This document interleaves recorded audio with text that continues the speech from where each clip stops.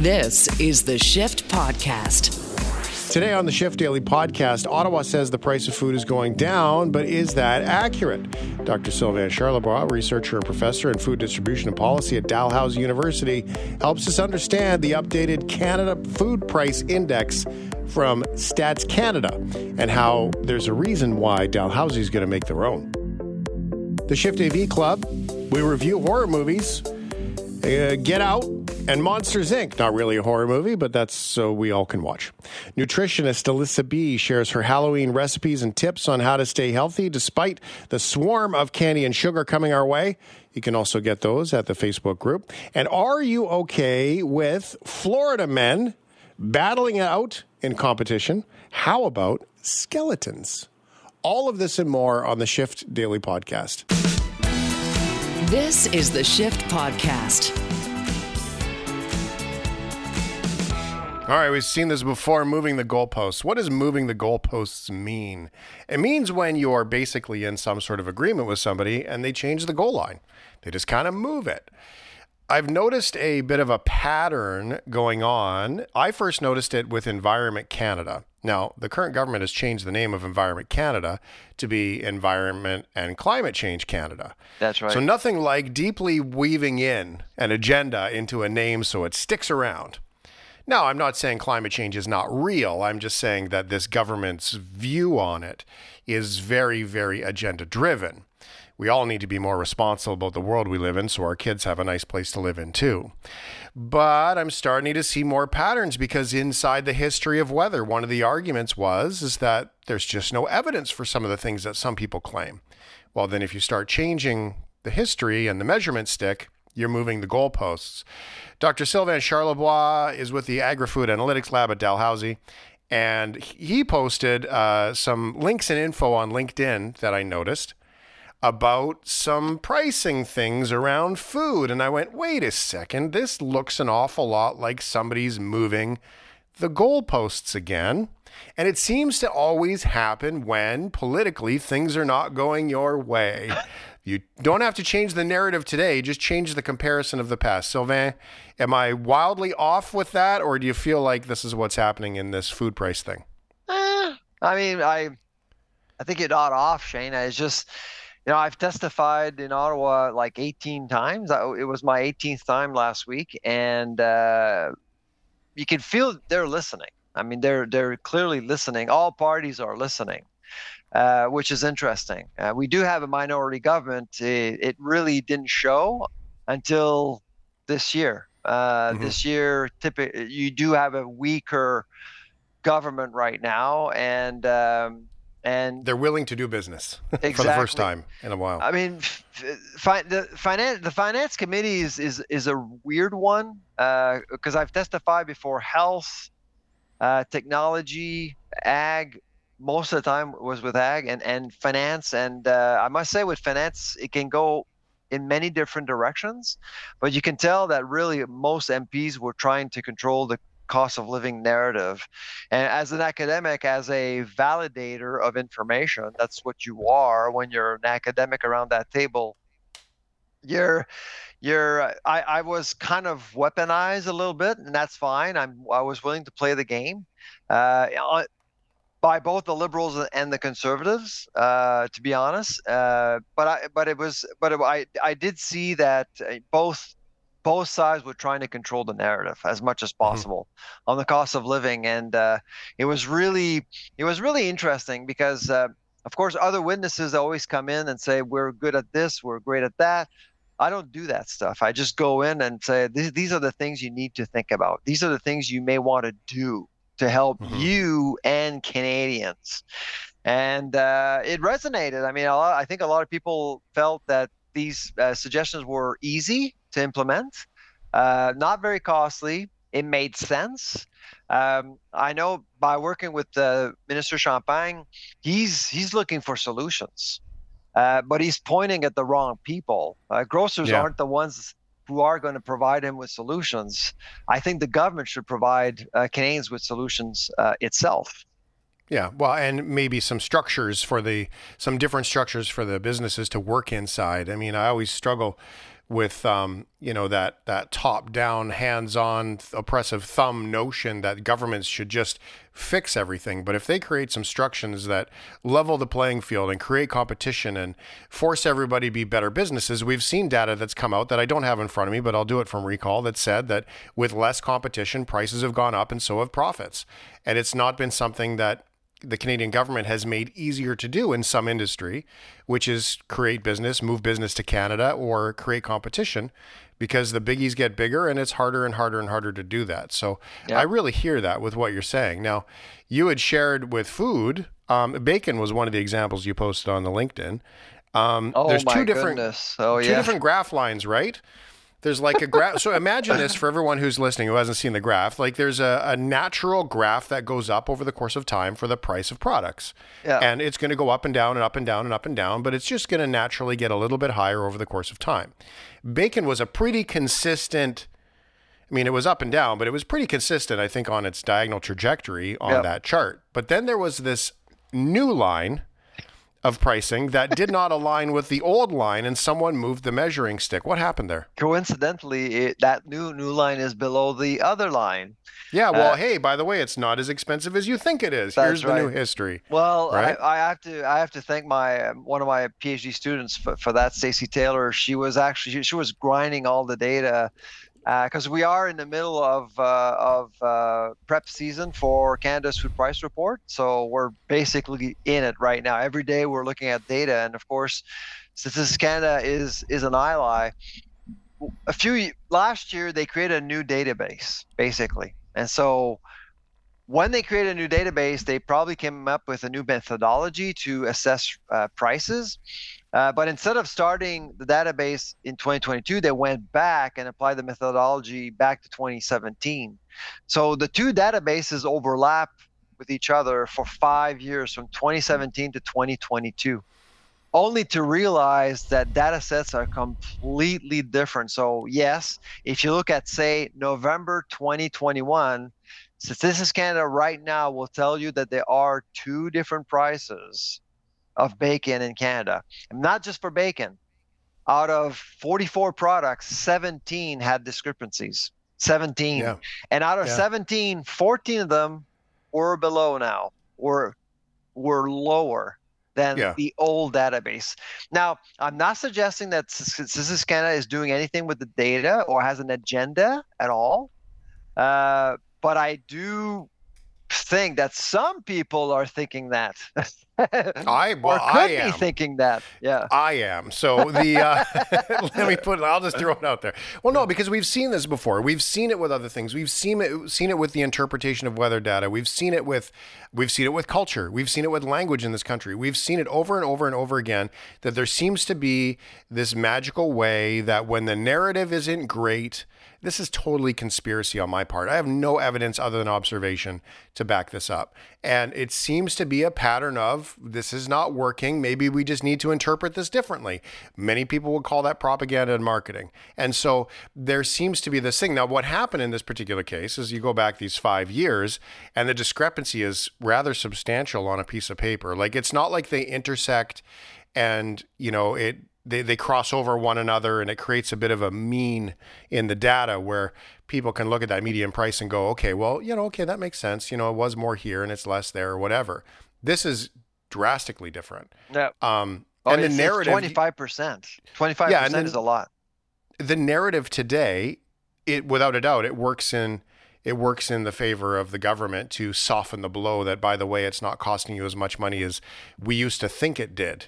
But how does this happen really? Because I don't believe Statistics Canada. I mean, they are supposed to be about the number.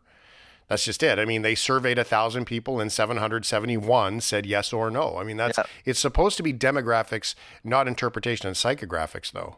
Exactly. And so I am concerned about the validity of the data itself. We use it all the time. And so we constantly say, we know it's Statistics Canada, however, so it's just an indicator for us. That's all it is. But that's all we got in Canada. We fly in the dark with data, unlike the US, where, frankly, I mean, there's lots going on there. You can actually rely on tons of things. And that's why, as a lab, we made a decision about 6 months ago to invest in a tool. So we're developing our own tool to actually get the real data on pricing across the country.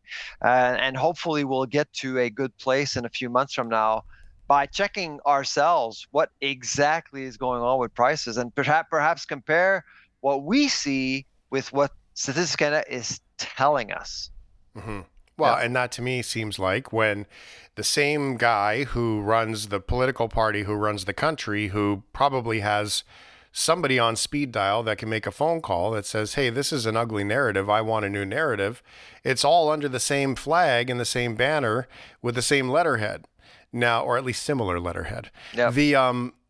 But if you have an independent party, well, then that's different, right? And you've shared with me as an academic, you have to declare when an organization contributes or asks you for a study, and declare that part just out of the integrity of what you're doing. And the government doesn't have to do that part. No, and that's right. So to call it Statistics Canada and expect it to be accurate statistics seems like a bit of a loosey-goosey notion on our part. But how is it so far apart, this 25% notion? Because can't you just add up the prices and divide by the number of stores, and that's the number? So it boils down to data access, and that changes over time, to be honest. They don't disclose with whom they deal with. They're not allowed to. Secondly, they do revise methodology. For example, shrinkflation. You may have heard of shrinkflation. I have heard of that, actually. I know a guy who talks about that. Yeah, we have challenged Statistics Canada on shrinkflation because we actually didn't see any evidence that they were taking into consideration. To me, that's the worst part of shrinkflation. People are upset with smaller packages and all that. Yes, you can be annoyed by that, but at the end of the day, really, if you're not capturing the impact of shrinkflation on inflation data, you're going to be really misleading a bunch of programs we have, which would rely on the CPI to compensate Canadians, to support different programs we have, social programs, important programs. And so that, to me, is really the big, big concern that we have when it comes to flawed data. And so it's okay to change methodology over time, but just say it. And so I don't know if you saw the reaction by Statistics Canada on our analysis. No, it's always the same thing, Shane. So they say, well, we've changed our methodology. It's much better. It's improved now. We're going to continue to improve our methodology. And if you have concerns about the old versus the new data, use the new. Thank you. Well, of course, use the new. That's it. Use the new. Why? We like the new better. Looks better. 25% cheaper. So by the way, it's not as expensive. So in January 2017, January 1st, according to Statistics Canada, bacon went up 32% in 1 month. Mm-hmm. Yeah. So that's basically what they're telling us. Do you believe it? I'm sorry, went down 32%, not up. In 1 month. Went down in a month. It is on sale quite often, so that could be a thing. Is this So let me ask you this. Okay, when you go to the store and in the fine print on the labeling on the shelf, there is usually a price per gram, price per 100 grams type of, at least a stable measuring stick. I'm sure it has a smart name that you academics use for it, but that's the way that you tell, is this toilet paper, more efficient than that toilet paper for cost, or is this peanut butter cheaper than that peanut butter when the sizes are different? My quick maths are not that fast that I can just do that in my head when I see the jar, and my cross multiplying has never been awesome. But should these stats not be something like that a cost per gram or per 100 grams, or is that how it's done? Because it seems to me like they're kind of like, it's bacon adjacent, it counts. Yeah, exactly. No, it's pretty, and the list of food, the list of products is also now. Keep in mind, there's a list of reference products, and that's what we're talking about right now. And there's also the CPI, and they're two different things, but one will influence the other. So we don't know exactly the mechanics behind the CPI, and we've been told that it really includes many, many, many more products. But at the end of the day, if this methodology is flawed, well, what about the CPI now?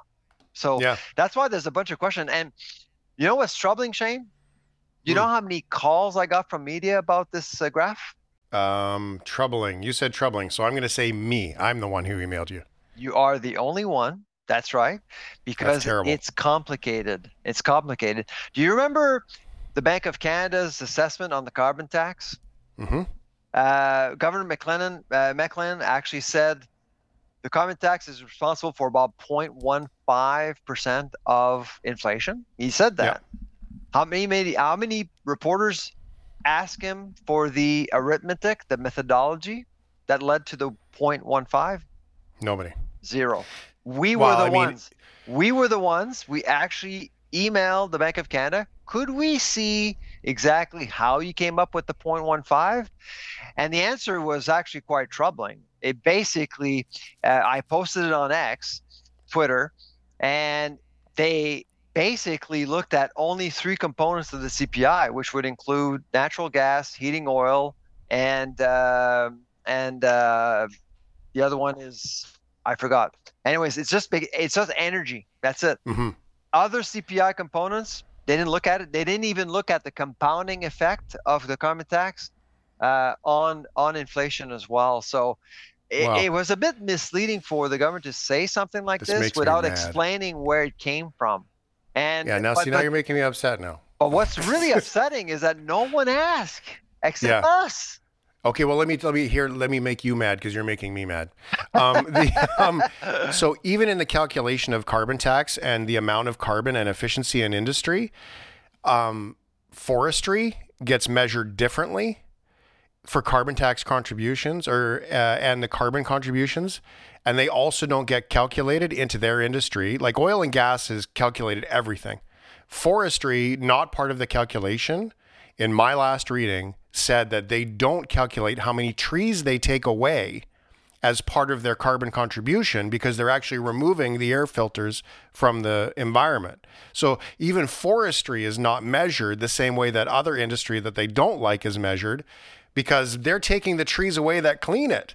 But that's not part of the calculation. So there's an awful lot of things here that get really, really sideways with all of it. So it really can drive you bananas with it. So let me ask you this then, because bacon.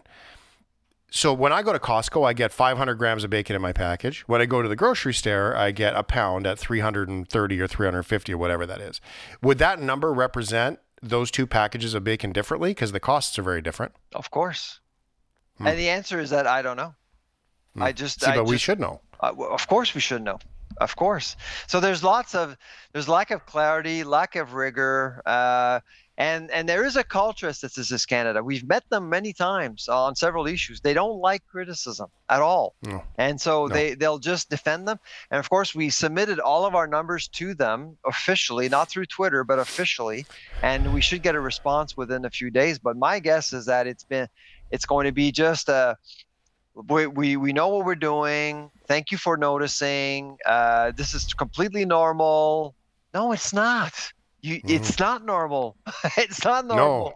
And so that's why I can tell you this. It's also not okay that I am the only person who asks questions. That is not okay. Well, it tells you something about, the way you educate yourself before you actually have guests. I mean, that's the research is pretty clear. But let's face it, a lot of reporters are under tremendous pressure every single day. And you see what's going on in media right now. They're being slaughtered. Every single day I see a tweet from a reporter saying, "Arrivederci, I'm out of the business. I'm doing this, I'm doing that." It's not an indictment on the hard work of the reporters, without a doubt. No, work overload and all the things. Yeah, it's not their fault. I mean, you can feel that they're under tremendous pressure right now, so they don't have time to investigate and look into complicated things. And let's face it, this issue is not it's not straightforward. Yeah. Is there an outcome, or do we just look at the new list now and, by the way, we feel better about bacon? Like I said, don't get worked up about it. It's just an indicator. And if you give us 6 to 8 months, Shane, we're going to give you a new indicator. It's going to be called the Agri-Food Analytics Lab Index. I like it. This is good. Okay, so in your new index, I want you to include Reese's Peanut Butter Cups. Build it.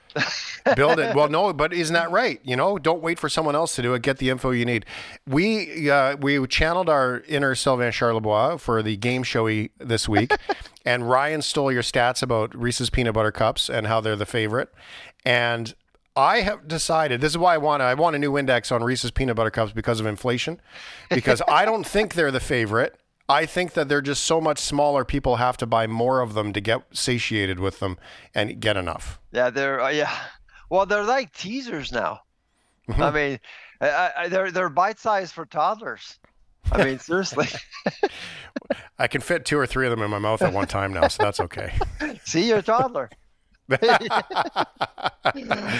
true. But I got to say, I mean, it's just it's shocking that the disadvantage that these companies have for Halloween is that you only see these candies a couple of weeks a year, or 3-4 weeks a year. So when they come back on shelves, you can see the difference. Whereas other companies have the luxury to, basically walk us through this mirage of seeing the same thing, but in actuality, packages are changing and quantities are changing over time. So they're selling you the illusion that nothing is changing, but they can't do that with Halloween candy. And this year in particular, I mean, Rockettes are my favorite. How dare you shrink them? Like, seriously. Seriously. Well, I've always wondered why with cereal boxes, why they don't just buy back all the existing marketing box inventory, replace it with the new stuff as opposed to having the 2 boxes side by side on the shelf. They would be better off from a business perspective, taking back all that cereal, doing it as a taxable donation to a food bank, and getting those old boxes off the shelf, because then they would save themselves all the trouble of, by the way, the box is taller and skinnier. And That's right. I mean, they're even careless in that, but I don't know. But still, now I'm just upset. But still, Shane, I mean, with social media, the challenge that companies have is that we have this collective memory now. We can take pictures and compare, and it's much tougher to shrinkflate products these days, to be honest, because we have this ability now to capture the past forever and all together. We have this collective memory, and so it's hard for companies to deceive us. Yes. Well, they're working hard at trying, so that's the way it goes. Well, I look forward to learning more about the index. Dr. Sylvain Charlebois here on the shift. Thanks for the clarity and understanding, and don't get upset. Just be cool about it. And okay, I'm cool. I can tell you, beer has not. Last time I checked, beer has not shrinkflated. So there you go. Okay. Thank you. See, there you saved the day. That's why we're buds. Appreciate you. Thanks for being here, man. All right. Bye-bye. This is the Shift Podcast. This week, it's a very special week with the AV Club. Ryan O'Donnell. We're here, friends. It's time to review a spooky movie that you wanted to watch. Not just me, you. So without further ado, let's bring out the spooky wheel. The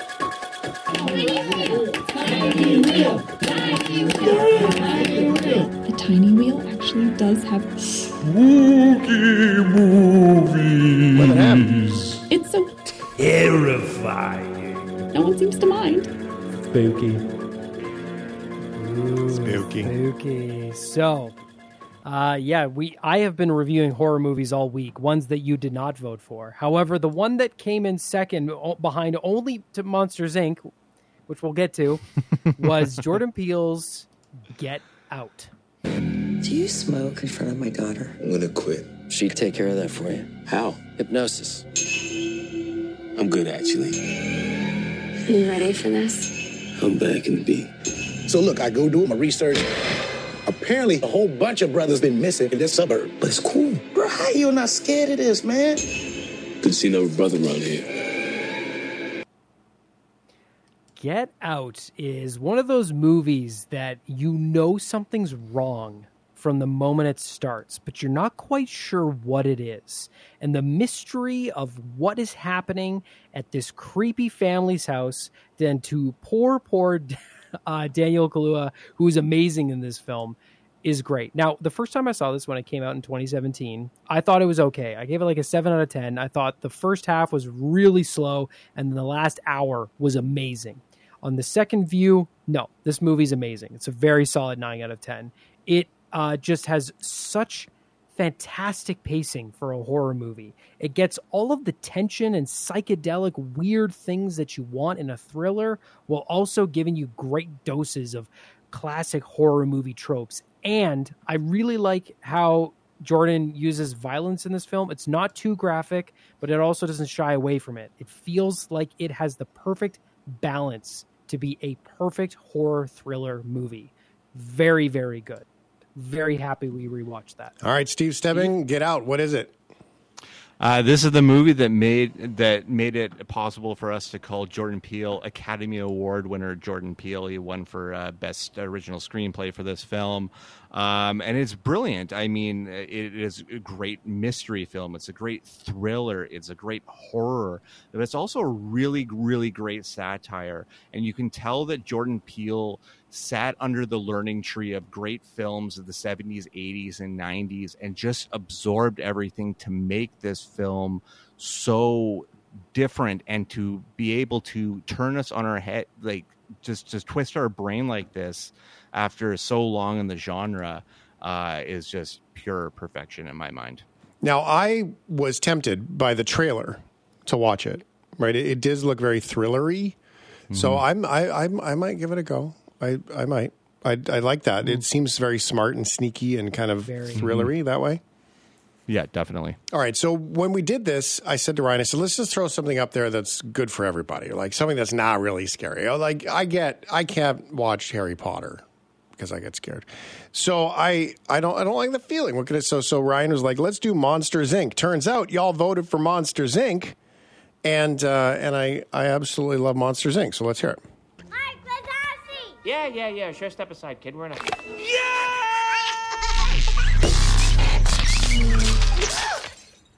Okay, my review of Monsters, Inc. Sully and Boo are the cutest ever. That's it. End of review.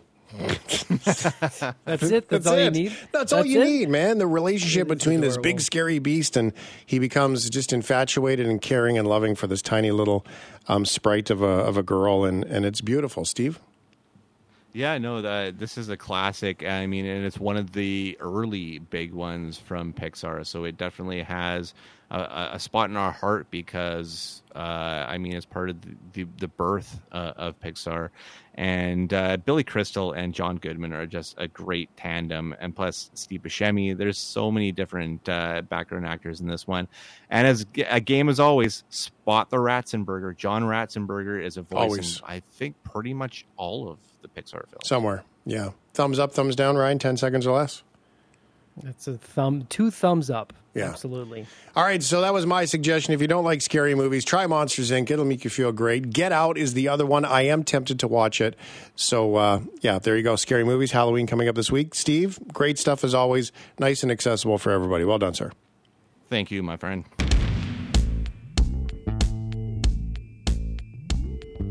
This is the Shift Podcast. It's almost Halloween time, and with that comes all kinds of treats, along with the tricks. Alyssa B is here, nourished.ca, which I'll share that link for everybody at shiftheads.ca, so you can link up your favorite for recipes and so much more. I know, go to the vegetable lady when we're supposed to be talking about candy. What a terrible idea, Shane. Well, this makes Alyssa very excited. And we can enjoy this with having a few treats, because you're not about cutting, like, you're not about like withholding things. You're just about putting more good things into your life. So we can still have fun on Halloween, and we can include some new ideas that make it even better.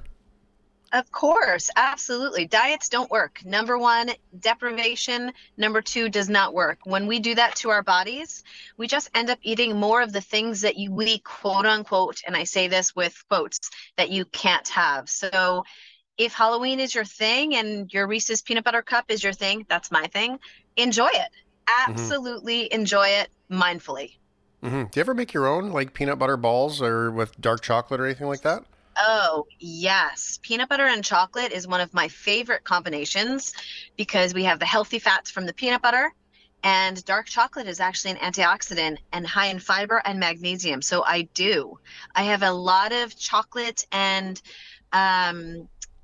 peanut butter or almond butter recipes on my site. So if you're looking for a healthier alternative than the Reese's peanut butter cup, go to my site. You can find plenty. I also make such a mean ice cream, Shane, that has no dairy in it and no refined sugar. And it's made of bananas, cacao, maple syrup, and a little bit of and some peanut butter. That's a really good soft serve. Okay, well, that sounds fantastic. Some great ideas there. One of the secrets I can tell you to Alyssa's site is if you hit the search bar and just search peanut butter, it'll bring up everything that's peanut butter. That's one of my favorite things at nourish.ca. Okay, well, here we are. Treats and all the various things when it comes to Halloween. What are some of the ideas that we can get ourselves into some good, healthy fall eating and then get ourselves into some Halloween treats? Let's start with the fall eating. Yes, well, first and foremost, before you go to adult Halloween parties, or if you have kids, they're going out trick-or-treating, or if you, adult, are going trick-or-treating as well, make sure you fuel up before you go to any of the events. Make sure you eat something hearty, something that is high in fiber, and something that ideally has a sweet potato in it, because sweet potatoes and beets are sweet vegetables from the earth, and they actually help satisfy those other sweet cravings. So if you have, I think I've posted it for you guys. I have a sweet potato curry, chickpea curry, and I have an almond butter chicken soup with sweet potatoes. If you eat sweet potatoes, it actually helps you eat less of the candy that you'll be surrounded with during Halloween. Really? And these are easy, yes, proven. These are easy one-hit wonder and pot recipes. So like you throw all the ingredients into the one pot and let it simmer. I just made them yesterday, ironically enough, and they're tasty, they're easy, they are fueled with fiber, and that you have got your healthy fats, you've got your greens, and you actually are nourished up and ready to trick or treat. And you won't eat as many chocolates and candies. Do you freeze any of these and save them for later, or are these more of a one-shot deal? That is such a great question. I just batch cooked last night both things that I've posted on for Shift Heads, the chickpea sweet potato curry and the almond soup, and I double the recipe and I freeze half of it. Really? So on a busy, cold winter day when you don't have a lot of time, which frankly is often, I just pull it out of the freezer, defrost it, and it's good as new. Yes, That is actually a time-saving nutrition hack. Cook once, eat 3 to 4 times. And you have like 11 kids, so listen to Alyssa. I don't have 11 kids, but yeah, I do have many children, yes. You're busy. You're very busy. That's, okay, I was exaggerating for emphasis, but you get my point. And you could batch cook breakfasts just on that subject, because that really does help you eat healthier. And when you eat healthier, Shane, you feel better. You save money, you save time, and you feel your best. And that's what my philosophy is all about, eating to feel good. So how bad do you want to feel good is something that connects me to making these hows so much easier. So I doubled these recipes last night, and it did not take me nearly like any more time than it normally would. Yeah. Well, let me ask you that, because the one of the things, this is not part of my plan for today, but now I'm curious. I mean, I've noticed that, right? When I eat properly at home and I'm prepared, then I'm less likely to hit the drive-through or get that snack or pick up the whatever. You get a little bit better at keeping maybe a protein bar or a banana with you, or an apple, as opposed to hitting McDonald's drive-through for some French fries. I mean, that makes a big difference. But when it comes to breakfast, one of the biggest things I've ever noticed is that when I have oatmeal with berries, that really has a big impact on the rest of my day for eating. Is there any, what's your look on that, and maybe some other ideas that are similar or adjacent to that kind of really good foundational start breakfast that's super simple and super easy? The hardest part about the oatmeal is the dishes, let's be honest. Yeah. And the thing with oatmeal is that you can literally, my husband does it because he likes oatmeal a lot. He batch cooks for the entire week. So he'll put 2 cups of oatmeal, a banana, water, cinnamon, chia seeds, hemp seeds, and flax seeds, and he'll make an entire pot of oatmeal. And he eats that once a day, all week long. And he's made it once, and all he has to do is come down and put his berries and his nuts in it once he heats it up. I think for those who eat breakfast, some people don't like breakfast, and I think it's really important to listen to your body. For those who eat breakfast, it is a really amazing way to start your day. because you are fueled, you're ready to go. And statistics show that breakfast eaters actually take in less calories than those that don't eat breakfast. And whether that breakfast is at 10:30 or 8:30, the timing didn't make a difference. But those people who started their day with a good, wholesome, nutrient-dense breakfast, I'm not talking cereal and milk, I'm talking oatmeal, I'm talking eggs, talking something high in protein, eat less calories and make better food choices throughout the day. Mm-hmm. Okay, well then, now I'm just being selfish, but I'll go with it. That's okay. Okay, but when I would, by habit, I was never a good breakfast eater. Now, in listening to my body, I'm not quite sure that listening to my body is the answer in my case, because every time that I've sat down, if I'm at a program or I'm traveling for speaking or whatever, I will tend to look at my day and go, well, I need to eat now. So if I sit down, just for time, right? So if I sit down in the morning and I have that breakfast and I'm like, well, I could just get away with a cup of coffee and a banana and call it a day. But the days when I sit down, I'm like, you know what? No, I'm going to have some oatmeal today or some eggs, and then off I go. Well, I realize once I get started, I'm actually quite hungry here. Finish it, off I go, and then the day is always better. I always feel better anyway. So there's got to be an element in there about just maybe bad habits or dismissing, not listening to your body. I mean, I could probably argue that I am listening to my body because it just says have a banana and a coffee, but really I'm not quite sure that's what's going on. It's a little confusing. It can be confusing, or you can just get into the habit of just knowing that you work better, and every body is different, as in body.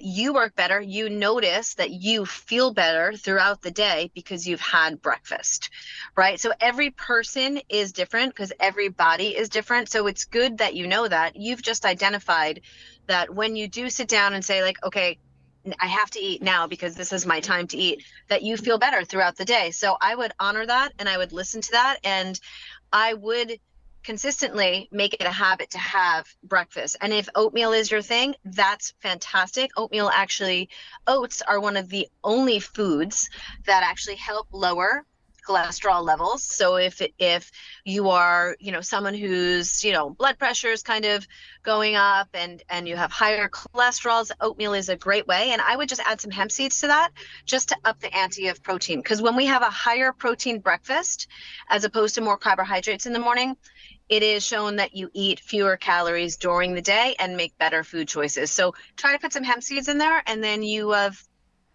upped your ante on your protein intake. Okay, I love it. All right, Halloween candy. There's not many times a year. There's not many times a year that I will eat a ton of chocolate. A couple of times a year, especially with dad tax and all things Halloween, there is usually a little bit of a mini chocolate bar genocide that happens in my house. There is a graveyard of wrappers. It usually happens in one sitting, and then I don't touch it for a long time. But I mean, that's not great. I don't ever feel great after it. It's really great on my lips, right? But not so awesome.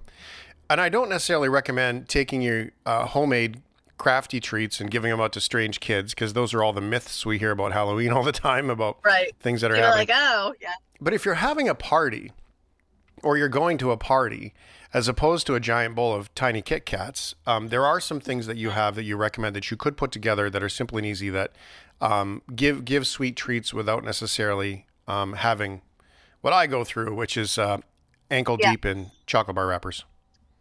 Yeah, well, I have listed them on my website, and I think I've put them out to the shift heads. But yep, there's some almond butter joys that are with cacao. There's also this puffed quinoa that I have. It's like a bar. Also, I have like 6 to 7 like bites that you can make. There's chocolate truffles on my website. There's a carrot cake bite that is so good, and it's made with much healthier alternatives. Listen, I like my sweet treats a lot, so I just don't use regular sugar. I use maple syrup, and I try to add in, carrots. I try to add in some sweeter type vegetables, so I don't end up hitting that chocolate bin, and I'm just satiated. But if you do want to have some chocolate, go ahead and enjoy. And just like with everything, just enjoy mindfully. Like 3 Be like, you know what? I'm going to have my 3 favorites right now. It's going to be the Kit Kat, it's going to be the Reese's, and it's going to be the Almond Joy. And just make it 3. And you'll notice if you are more mindful in how you're eating it, how you're approaching this Halloween candy, you won't need as many. You know, half the thrill is for the kids going out and getting them, but they forget about it. And the same thing happens for us. Once it's out of sight, we don't really tend to need it anymore. It's just the week, like now, leading up to Halloween, wherever you go. I mean, even at the dentist's office, there's bowls and bowls of these mini chocolate treats everywhere. It's kind of funny. That's amazing. Well, that's good business on their part, isn't it? More fillings. Yeah, exactly. But, you know, another tip to really help with that is that if you go to the party or if you're having the party, make sure you fuel up beforehand. Make sure you have a dinner that's high in fiber and high in flavor.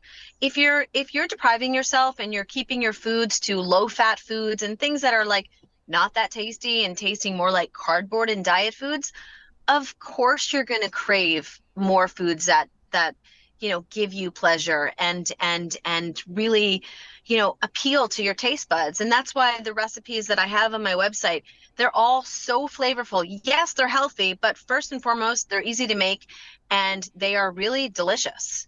Mm-hmm. Here's something that we found, and I'm curious your thoughts. Clearly they're filled with preservatives, but Costco has these bags of dark chocolate covered dried mangoes, and they're like a mango strip, and it's just covered in chocolate, and they're kind of ugly looking and different shapes and sizes. Now I'm assuming because they're in a bag and they're sold at Costco, it's probably filled with all kinds of preservatives and extra sugars and things like that. But ideas like that, I mean, that seems to me to be far more well aligned with what you're saying if you had to go with a commercial route. What do you suggest there? Mm-hmm. I agree. Those are way, way better. I mean, yes, those dried mangoes, they are coated in a bit of sugar, but I would think that I don't have the ingredient list on me, but I would just naturally think that it is a little bit healthier than, you know, the Hershey bar or the Kit Kat bar or whatnot. But there are, if you're looking for alternatives, there are a lot of companies out there. There are these keto midday snack bars that are pre-wrapped. They're like a chocolate peanut butter bar that are really much healthier. But if you want to look, you know, you're looking for a healthier alternative, but a store-bought one, they're coming around. There's Smart Sweets, which is great. They're higher in fiber. They're less in sugar. You just have to read the labels. Mm-hmm. You really just need to read the labels and try to shy away from ingredients that you don't know. You know, you can't pronounce and you don't know what they are. But if you are looking for a healthier alternative and you want to dig a little bit, you can find them. They are out there, depending on what store you go to. I know Costco has pre-wrapped dark chocolate with pistachio and cranberry, like little squares. They're actually really good, and the ingredient list is Nourished approved. Mm-hmm. Nourished approved. There you go.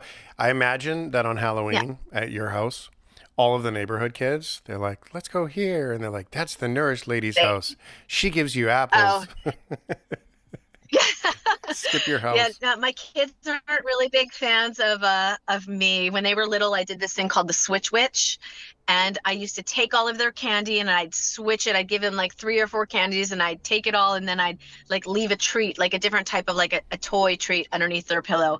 They're older now. I can't do that. But they actually know now that if they eat too many, they don't feel well. So teaching your kids at a very young age that too much sugar makes you not feel great is probably the best life skill that you can give smaller children. So all those parents who are listening and it's Halloween and coming up and it makes you kind of a little nervous, teach them now. Teach them now to have 2 or 3 or 4. Have them sit down and enjoy it. So you're teaching them mindfulness, and then, you know, teach them that, you know, too much sugar and what it does to them. Because quite frankly, I haven't seen any children's behavior change for the better if they've had, you know, 10 chocolates. Ask any teacher. And plus, so many of these candies, so many of these candies also have, you know, not just preservatives, but food colors and dyes in it.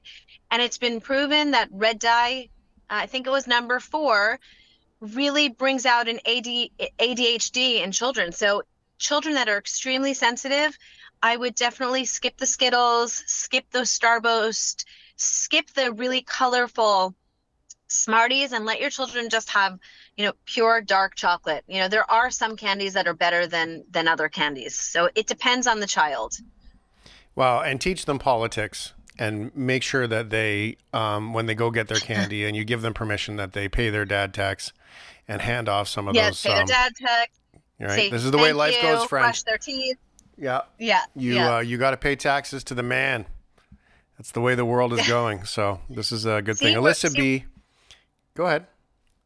We're teaching them early. We got to talk about politics, taxes, and what sugar does to your brain and your body. That's all you need to know in life. That's really not quite, but actually a big chunk of it. Let's be honest.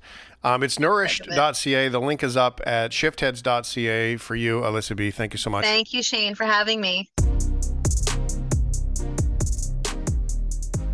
This is the Shift Podcast. Are you Okay. Okay. Are you okay with 877-399-9898. If you ever forget that phone number, it's at shiftheads.ca there as well. It's time for us to share some stories that'll make you ponder, maybe make you shake your head, share your thoughts. Are you okay with?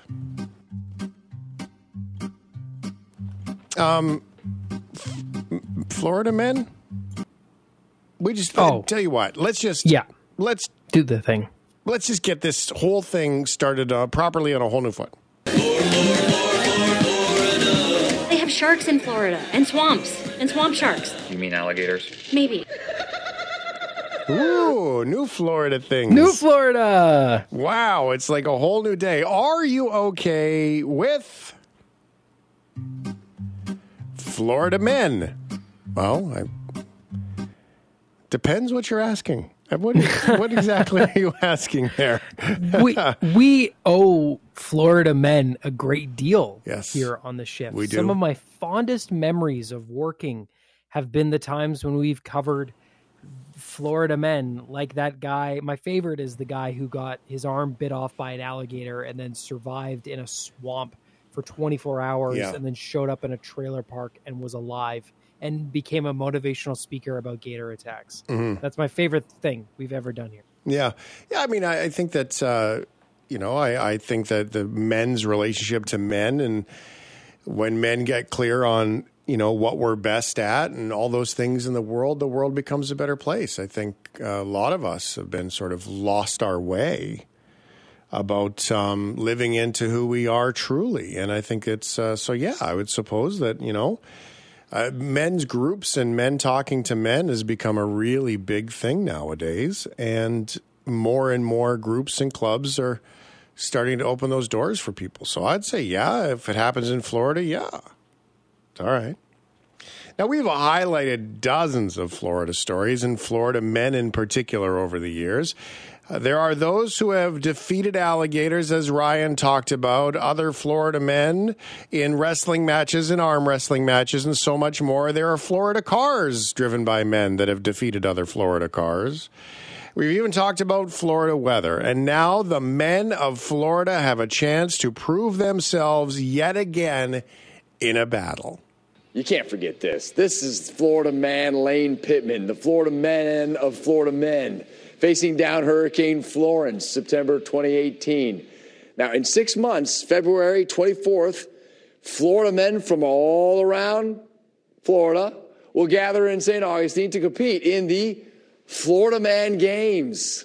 According to the Games website, events include the weaponized pool noodle mud duel, the evading arrest obstacle course, which we told you about earlier, the Category 5 cash grab, and the beer belly Florida sumo wrestling, and let's not forget the catalytic converter, 2 bikes, and a handful of copper pipes race against time.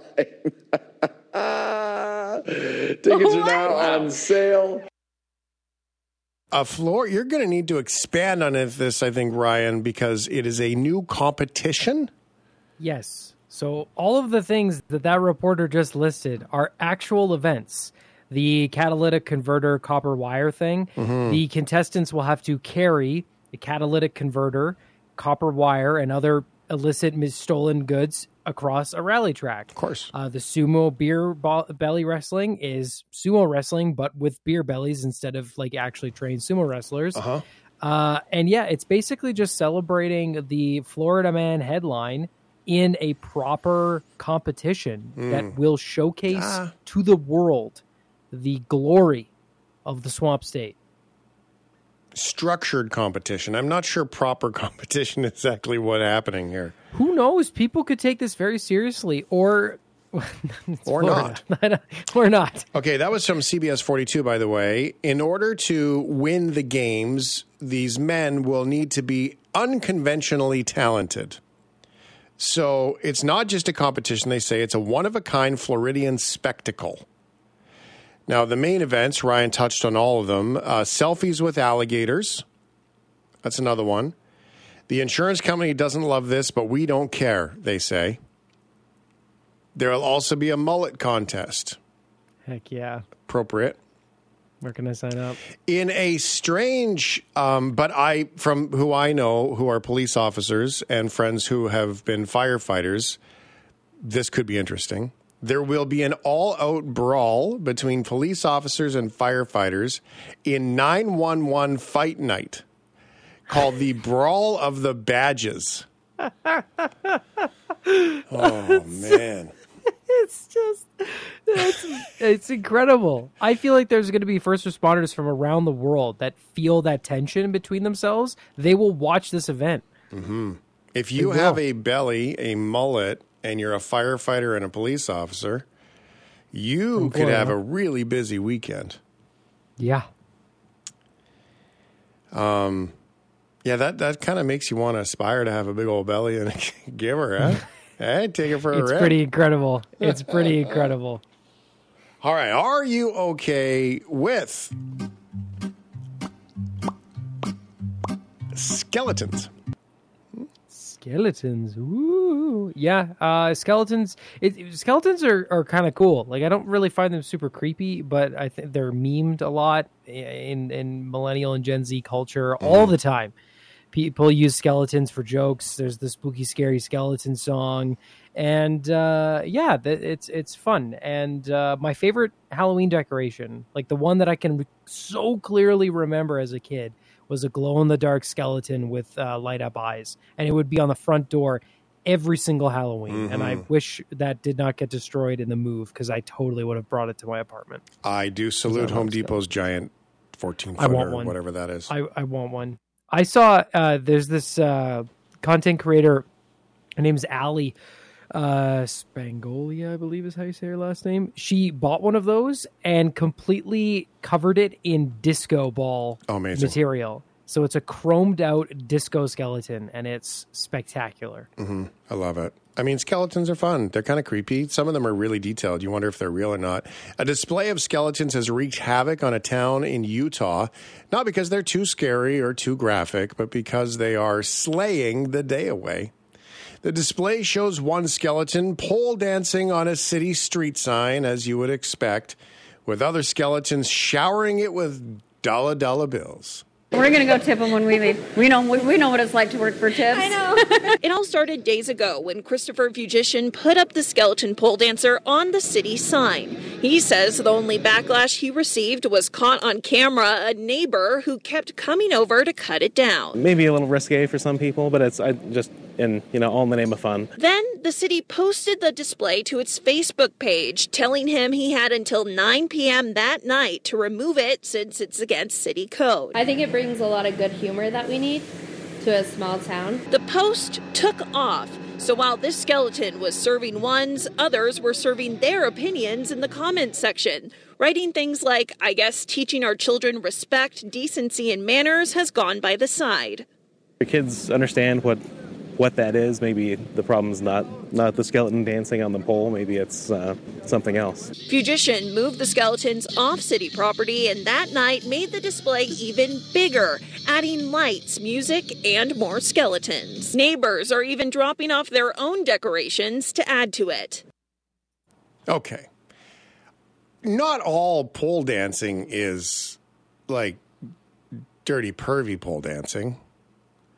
Like there's the fabric acrobatics. You see it at the circuses and stuff where there's people and they're spinning and rolling down and they stop just before the bottom and then they climb back up again and they're flipping and all those things.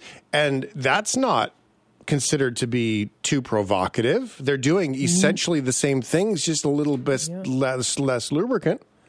Yeah, for sure. Except in this specific scenario, these are some pretty sexy skeletons. Like they are, it is very clear that they are in a strip, like it's designed to look like a strip club. Okay. Which is hilarious. It looks so funny. And also it's plastic skeletons, you know, like it's just a joke. I don't understand how, you know, you see that and you go, I don't know, like maybe if you're a kid, Mommy, what's that? That's probably an awkward conversation to have with your kid. I can maybe see it from that angle. Do you answer that even properly? No, you just go, the skeleton is That's a skeleton climbing a pole. On the pole. Yeah. Yeah. He's training to be a firefighter to go down, you know? The report was from Fox 13. The display is still up on private property now. It continues to grow and expand. It remains to be seen if the residents will have a bone to pick with it further. So question, where do they put the tips? There was a jar at the bottom of the pole that had that, and then so to describe the display, at least what it looks like now, there's a pole, the skeleton on it with like a feather kind of shawl over it, and then there's probably more now, but there was 4 or 5 skeletons wearing like trucker hats and their jaws like open, looking like they're having a good time. And they had like dollar bills kind of glued to their hands. So they would like look like they're being thrown out. Mm-hmm. Would you ever do it? Pole dance? Yeah. I mean, like you've you're like the expert go-go dancer, right? That's a thing. So would you ever do that? Question. Right. I think that this is something that you should probably consider. I would maybe if like Laura and I could do like a couples dance lesson and it was like a pole one, sure, that'd be fun. Yeah, why not? So? Mm-hmm. Couples put you in the mood. But it wouldn't be to this song. This is too fast. This is too. See, you've thought about it. This is where we catch you now because you're like, I've thought about this, and this would never be my pole dancing song. Yeah, no. This would never be the pole dancing song. But this is your go-go dancing song when you broke your glasses, right? So this weekend you could go through it again. You could, if the night takes me that way. Okay. Tony Soprano did work and own a strip club. He did. This is true. The bada bing. So I was looking up, and I just wanted to create some other ideas, in case you wanted to maybe get in the mood. Lizzo. There's actually a playlist that are the best pole dancing songs. This is how I found Lizzo and Boys. Yeah. What you say, boy? You trying to play coy? Right? Is this better? Is this how we talk into it? This is better. This is better. Yeah. Okay. You can get kind of sexy with it a little bit. Yeah. No, this was on the 50 Shades of Grey soundtrack. Well, it's immediately less sexy now because it was in that movie. All right. And I went through the list and I found a whole bunch of these, which is really great. It's a sexy song, though. This is a great song. This actually came up as a pole dancing song, this one. Which I don't quite understand. You might have turned up a little bit, John. It's on the list. I'm just saying, it seems like it shouldn't be on the list. Oh, no, this actually sounds like it would kind of be like, I feel like somebody could do a routine to this. You think so? Yeah. 9 Inch Nails and Closer also comes up on the list. And I like being employed, so not going to play it. Yeah. So there you go. Ryan, coming up on Halloween, is going to be pole dancing Tony Soprano. Yep. And that's the image I would like to leave you with. Great. Right now. Love that for everyone. Yeah. That's fantastic. You have to ask Laura what she thinks. Yeah. I'm willing to bet I know. She's going to tell you to do it. Thanks for listening to the Shift Podcast. Make sure you subscribe, rate, and review the show and share with anyone you like. Get it on Apple Podcasts, Google Podcasts, Spotify, and CuriousCast.ca.